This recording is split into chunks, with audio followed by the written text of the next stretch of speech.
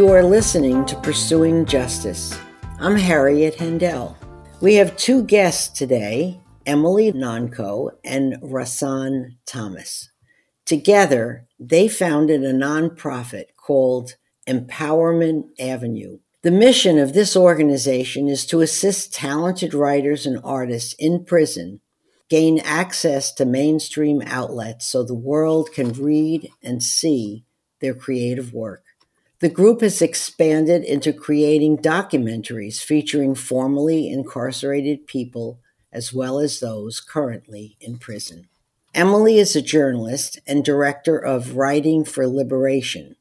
A visit to San Quentin prison in California 6 years ago changed the direction of her career.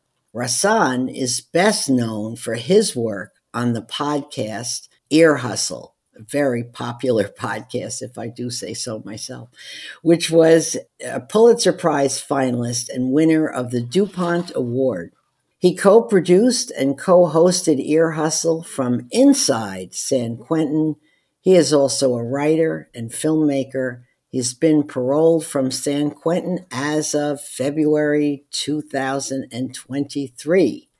It's so great to have you both on the podcast today. Welcome. Thank you. Thank you. Great to be here. All right. So my first question is to you, Emily. What is it that drew you to journalism in the first place? Well, I've always been a writer all my life, and journalism was the one way I felt I could realistically make a living as a writer. So I went to journalism school. I loved it. I was reporting in New York, and that was the first part of my career. I transitioned into freelance writing, and I've been doing that for the past decade, and it sort of laid the groundwork for the work I do today and supporting folks who are incarcerated starting their own freelance writing careers. And my other question to you is, I mentioned in my introduction that you visited San Quentin and that visit really shifted and changed a lot of things in your life and your worldview, I guess you could say. So tell us a little bit about that visit to San Quentin. Sure. I mean, to provide some context, I grew up in the suburbs of Colorado, very privileged in a mostly white community. And I was really, I think, protected by the worst of our criminal justice system. And, there's this really deep belief if you grow up in those communities that things are somehow working and are protecting you. And as a liberal person, I didn't realize how deep those assumptions were, even with the knowledge that mass incarceration is wrong. So I got invited to San Quentin kind of on a whim. I had never been into a prison before. I hadn't really covered criminal justice in my own reporting career. My friend was volunteering at San Quentin, and at that point they were running a breast cancer walk once a year. So I got invited in, and my friend was basically like, get on a plane, fly to California, just trust me. And so I did, and it was a really unique first experience now that I've had a lot of experience going into prisons. You went into the prison, you walked on the yard, you met people who were incarcerated immediately, and then you spend hours walking the yard with incarcerated folks, just talking, getting to know people. I had just never had an experience like that.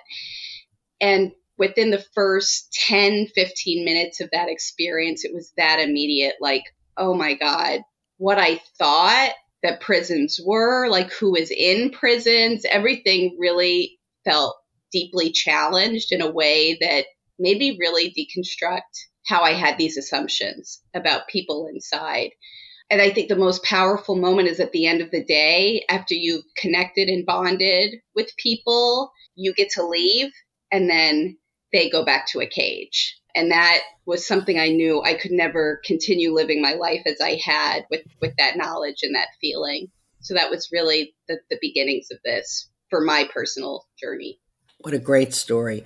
I visited San Quentin probably a dozen years ago. I know Jody Lewin, who was on the podcast, who started the Prison University Project, and that's the way we got in. And it was also life-changing. We sat in on some of the classes, and it was just remarkable. So I can understand, your first exposure to prison. So, Rahsaan, from your perspective, I wanted you to tell us a little bit before we get into Empowerment Avenue about Ear Hustle and how that began. It began without me. It started with Antoine Williams, Earlonne Woods, and Nigel Poor. Nigel Poor was a volunteer at the Hmm. prison, and she came in through PUP, through the Prison University Project at the time, to teach a class, and she met Troy Williams, and he's like, "We're doing this audio journalism over here. Would you be interested in helping facilitate that?" And so she came over there. She met Earlonne Woods. They worked closely together, and at some point they wanted to do something different than what they were doing with KLW. They wanted to do just stories, not so much focus on any journalism aspect, just tell people stories in that kind of format and just put it on the institutional Hmm. channel. But Nigel saw an opportunity to join into this PodQuest contest that Radiotopia was putting out, looking for the best podcast in the world. And she asked for permission from the public information officer at the time, who was Lieutenant Sam Robinson, now retired Captain Robinson. And he said yes, thinking that this is not going to win anything. And, go ahead. And we made the top 10, then the top 4. And at this point, I'm working next door at San Quentin News, and I'm covering the story for the newspaper. So I'm tracking it and rooting for them. But I'm thinking there is no top 4. Like, we're just some token thing they added to the top 3. But next thing I knew, it was number 1. And all of a sudden, Earlonne especially had to figure out how to make a podcast, which is something they've even heard before from his prison cell. It came out after he was long incarcerated. And this podcast did amazing. I remember hearing that a head from Radiotopia came in and said, and if this podcast does 50,000 downloads, that'd be great. And Airline said, we're going to do 1 million. And now that first episode, Sellies, is well over 2, nearly 3, or maybe even over 3 million by now. Downloads. The Wow. podcast overall has over 90 million downloads. It just finished season 12. It's starting season 13. And I got involved Wow. when Earlonne, the commutation was in the air. He was up for commutation. It was going through the final stages because a lot of steps. So once you reach a certain point in the commutation process, you're getting it. You'd have to wait for it to happen. And so at this point, they started looking for a new co-host for the inside. And after a rigorous interview and tryout process, including doing pitches and sample audio stuff, I got the job. And season 4 is when I debuted. The pandemic hit season 5, and that changed the dynamic of Ear Hustle because we were focused more on inside stories. And Earlonne would do stories that would pick up on guys on parole. And sometimes we would do stories that both. I'd talk to the guy on the inside and Earlonne be at the gate waiting for him. But when COVID hit, it pushed the stories outside. And it kind of helped us. It expanded Ear Hustle to now we go to other prisons. Trying to get into New York. I try to go to prisons in other states now. And Ear Hustle's really just expanded. And now that I'm out, I no longer want to go back inside to be a host. So I'm a producer with the show. All right. Ear Hustle. Why do you think it caught on so much? And is it heard in prisons across the country? I think it caught on so much because it's our side of the story. I think for decades, whenever you watch TV, everything's a cop show. Everything's a cop show. And cops kind of justify their gangster, justify being corrupt, all kinds of stuff, because this they got to do. They got to be tough on crime. We got to deal with these monsters out there. And I think the public was starting to wake up and understand that people in prison are not necessarily evil. Most of us are just traumatized. Most of us were denied opportunities. And when you're denied opportunities and you're poor, certain things become like survival mode, apocalypse type atmospheres. And when you're in apocalypse, there's different rules apply. I think the public is just hungry to hear the other side of the story. And they're surprised to find out we're just human beings. It shouldn't be, but I think they are. And then the second part of your question again was? Is it heard in prisons across the nation? Yes, through companies like Evo. It's on tablets. And so it's in prisons all over the country. Almost any prison has a tablet that uses Evo in Devo. And it's also like played in the prison system in England. And so it's not just heard in prisons across the country. Gee. It's heard in prisons around the world. I believe also New That's Zealand. amazing. I'm not sure, but I'm pretty sure they've heard at least a few episodes in Norway.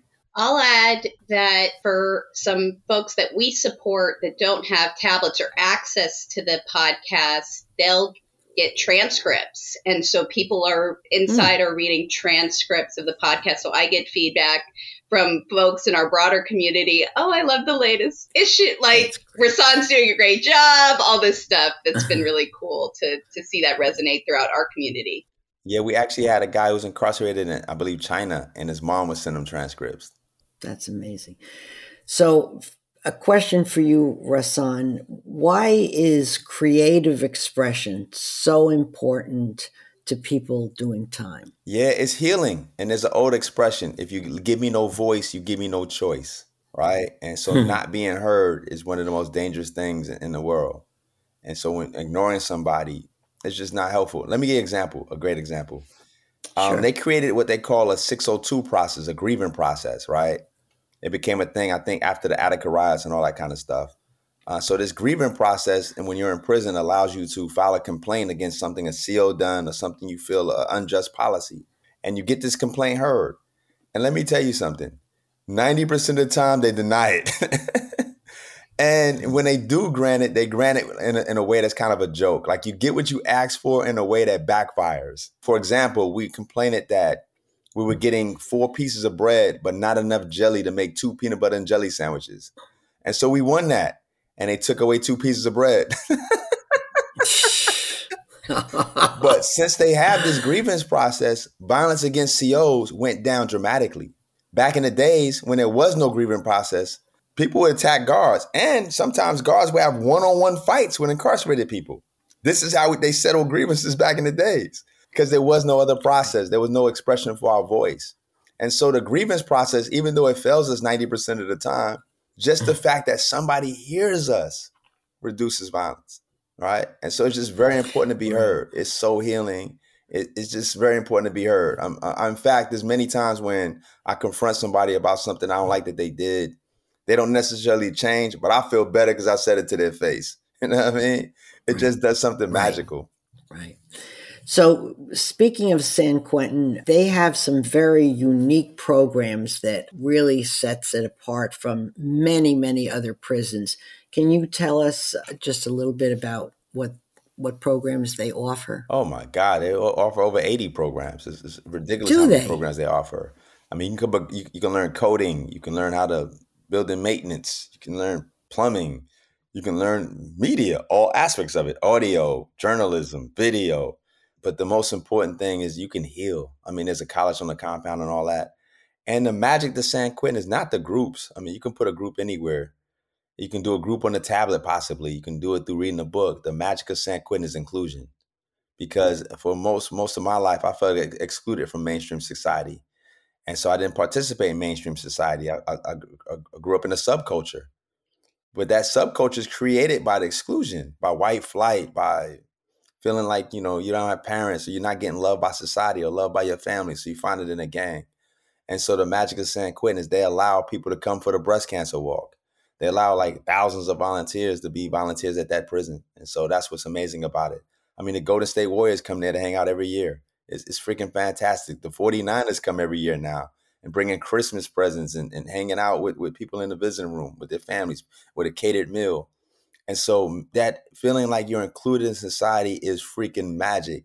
And people don't talk about that. We talk about poverty and trauma, but exclusion is a root cause of crime as well.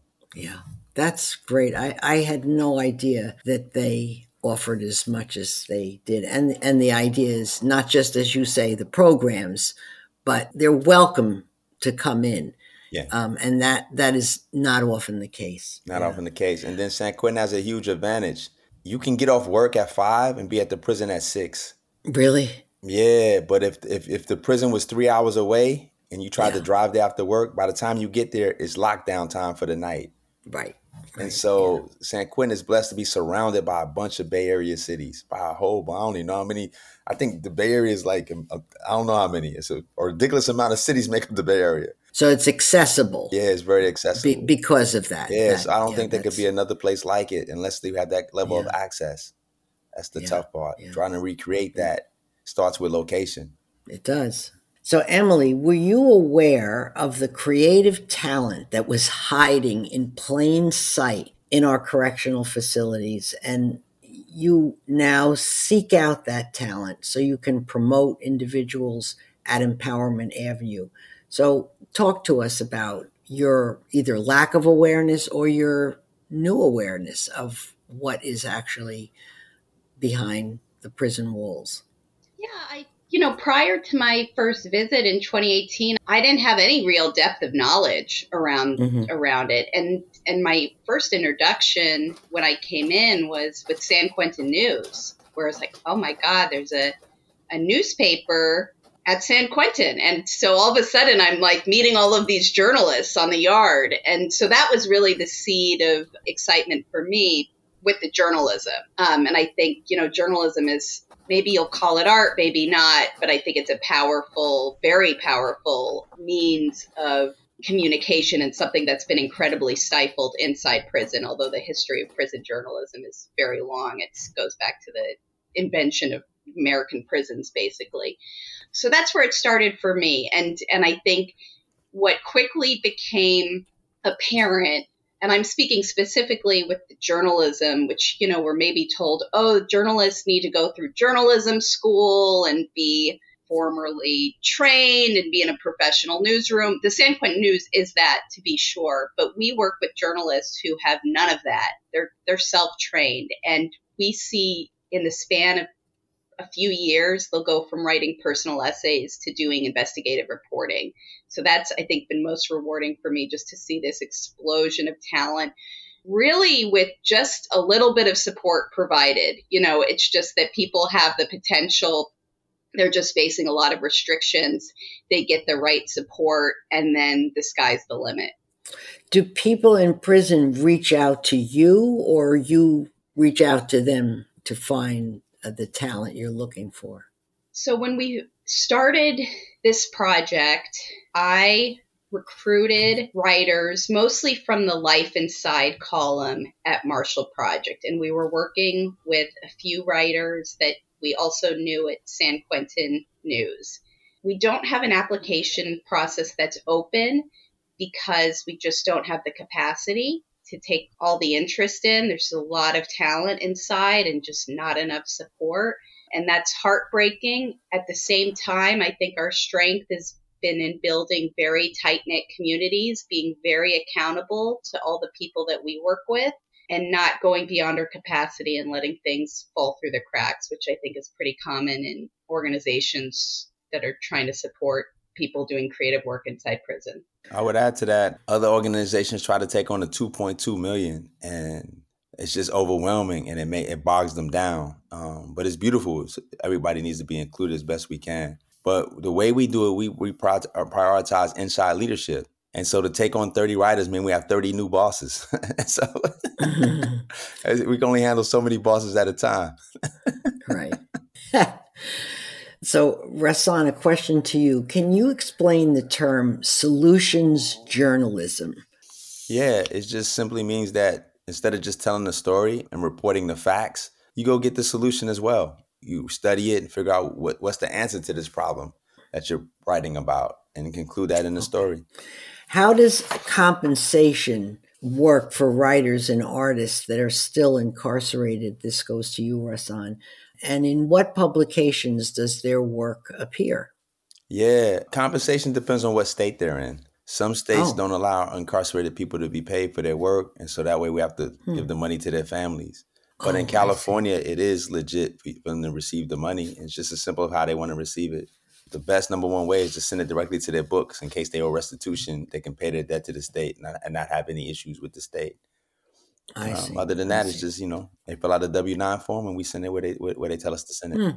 Really, we don't actually pay people in most cases. We facilitate having the publications send it to wherever they want to send it. And the publications are various, dozens, but among the top, the New York Times, the Los Angeles Times. I was in Boston Globe. And recently, Rolling Stone magazine, which I want to double check this, but it says that 60 million readers worldwide. Sheesh, big time, baby. How long has Rolling Stone been around, that magazine? Oh, I don't know. Sheesh. I don't know either, I gotta but look that certainly up. that's amazing. And places like Harper's also, or what about the New Yorker? Do you know if they're Not anything us, there? but an incarcerated Not writer you. named Joe Garcia hit the New Yorker, which I'm very proud of him. Yeah, Really? but he never Hugely actually worked with popular us. story. Oh, he Yeah, didn't I work know with him. you. He's on San Quentin. But like, so one thing I'm really proud about Empowerment Avenue is not only do we help people do their thing, but I think we inspired a lot of organizations to start paying incarcerated people and see them as more than just prison writers and get them in bigger and bigger platforms. It's becoming a thing which is beautiful because we can't handle but so much. And so the philosophy spreading is more important than just us doing it ourselves. Yeah. We need help. We want to be able to serve the whole 2 million. We want every writer in prison to have that support. And so I believe That's true. Joe's support came through PJP. Now, PJP is mostly focused on publishing people on their platform, but every once in a while they take out Stand in Peace and get his place somewhere else. And I believe he worked closely with PJP, so they're probably the ones that got him in the New Yorker. Now, what's PJP? The Prison Journalism Project. Oh, Yeah. okay. Can you tell us what that is for those who don't Yeah, know? the Prison Journalism Project has a platform where they pretty much publish anything anybody in prison wrote as far as journalism. You send it to them and they put it on their website. That's primarily what they do. They weren't paying people at first, and then we had to talk with them like, yo, that's not cool. They pay a little bit, not much. I think last I heard is like $50, and only writers are published on their site. But then I feel where they fit in with us is they teach journalism through the mail, like through tablets. And we don't teach journalism. So I feel like they teach journalism really well. That's where we're weak at. We just kind of pick up the best and give them the support they need to go to the next level. And where they're really weak at is catering to a person's needs as a writer, because it's only a handful of them and they're dealing with a whole bunch of people. So it's really hard for them to be responsive to the needs of a journalist that's really prolific and that has breaking news. And that's where we come in. We're very responsive. We give you a one-on-one volunteer. Some writers are so prolific, they're surrounded with 4 volunteers. They have a whole support system to meet their career needs. Right. And through that kind of support, Chris Blackwell was able to publish 110 stories already. And since we launched in June 2020, he's like our top dude. And he's created a writing group with 6 other guys who published, I forgot how many, but a ridiculous amount of stories as well already. And they've only been in operation like a year and a half. We give the kind of support to really accelerate people. For example, without Empowerment Avenue, I published 8 stories in 7 years and I made $400. With Emily's help, that jumped to 42 stories in 31 months. And our parole with over 30,000. And so that's what we do. We accelerate people's careers. That's impressive. Well, we've come to the end of our time together, and I know you will both come back next time to talk some more about Empowerment Avenue, because we really want to get into that. I wanted people to know about your backgrounds first, and next time let's talk more about the organization that you both have created. So thank you for being here, and please join us next time on Pursuing Justice. And before we go, I always like to thank my producer, Jordan Moore at the Pod Cabin, and the Innocence Project of Florida that is sponsoring this podcast. Please join us next time. Thank you.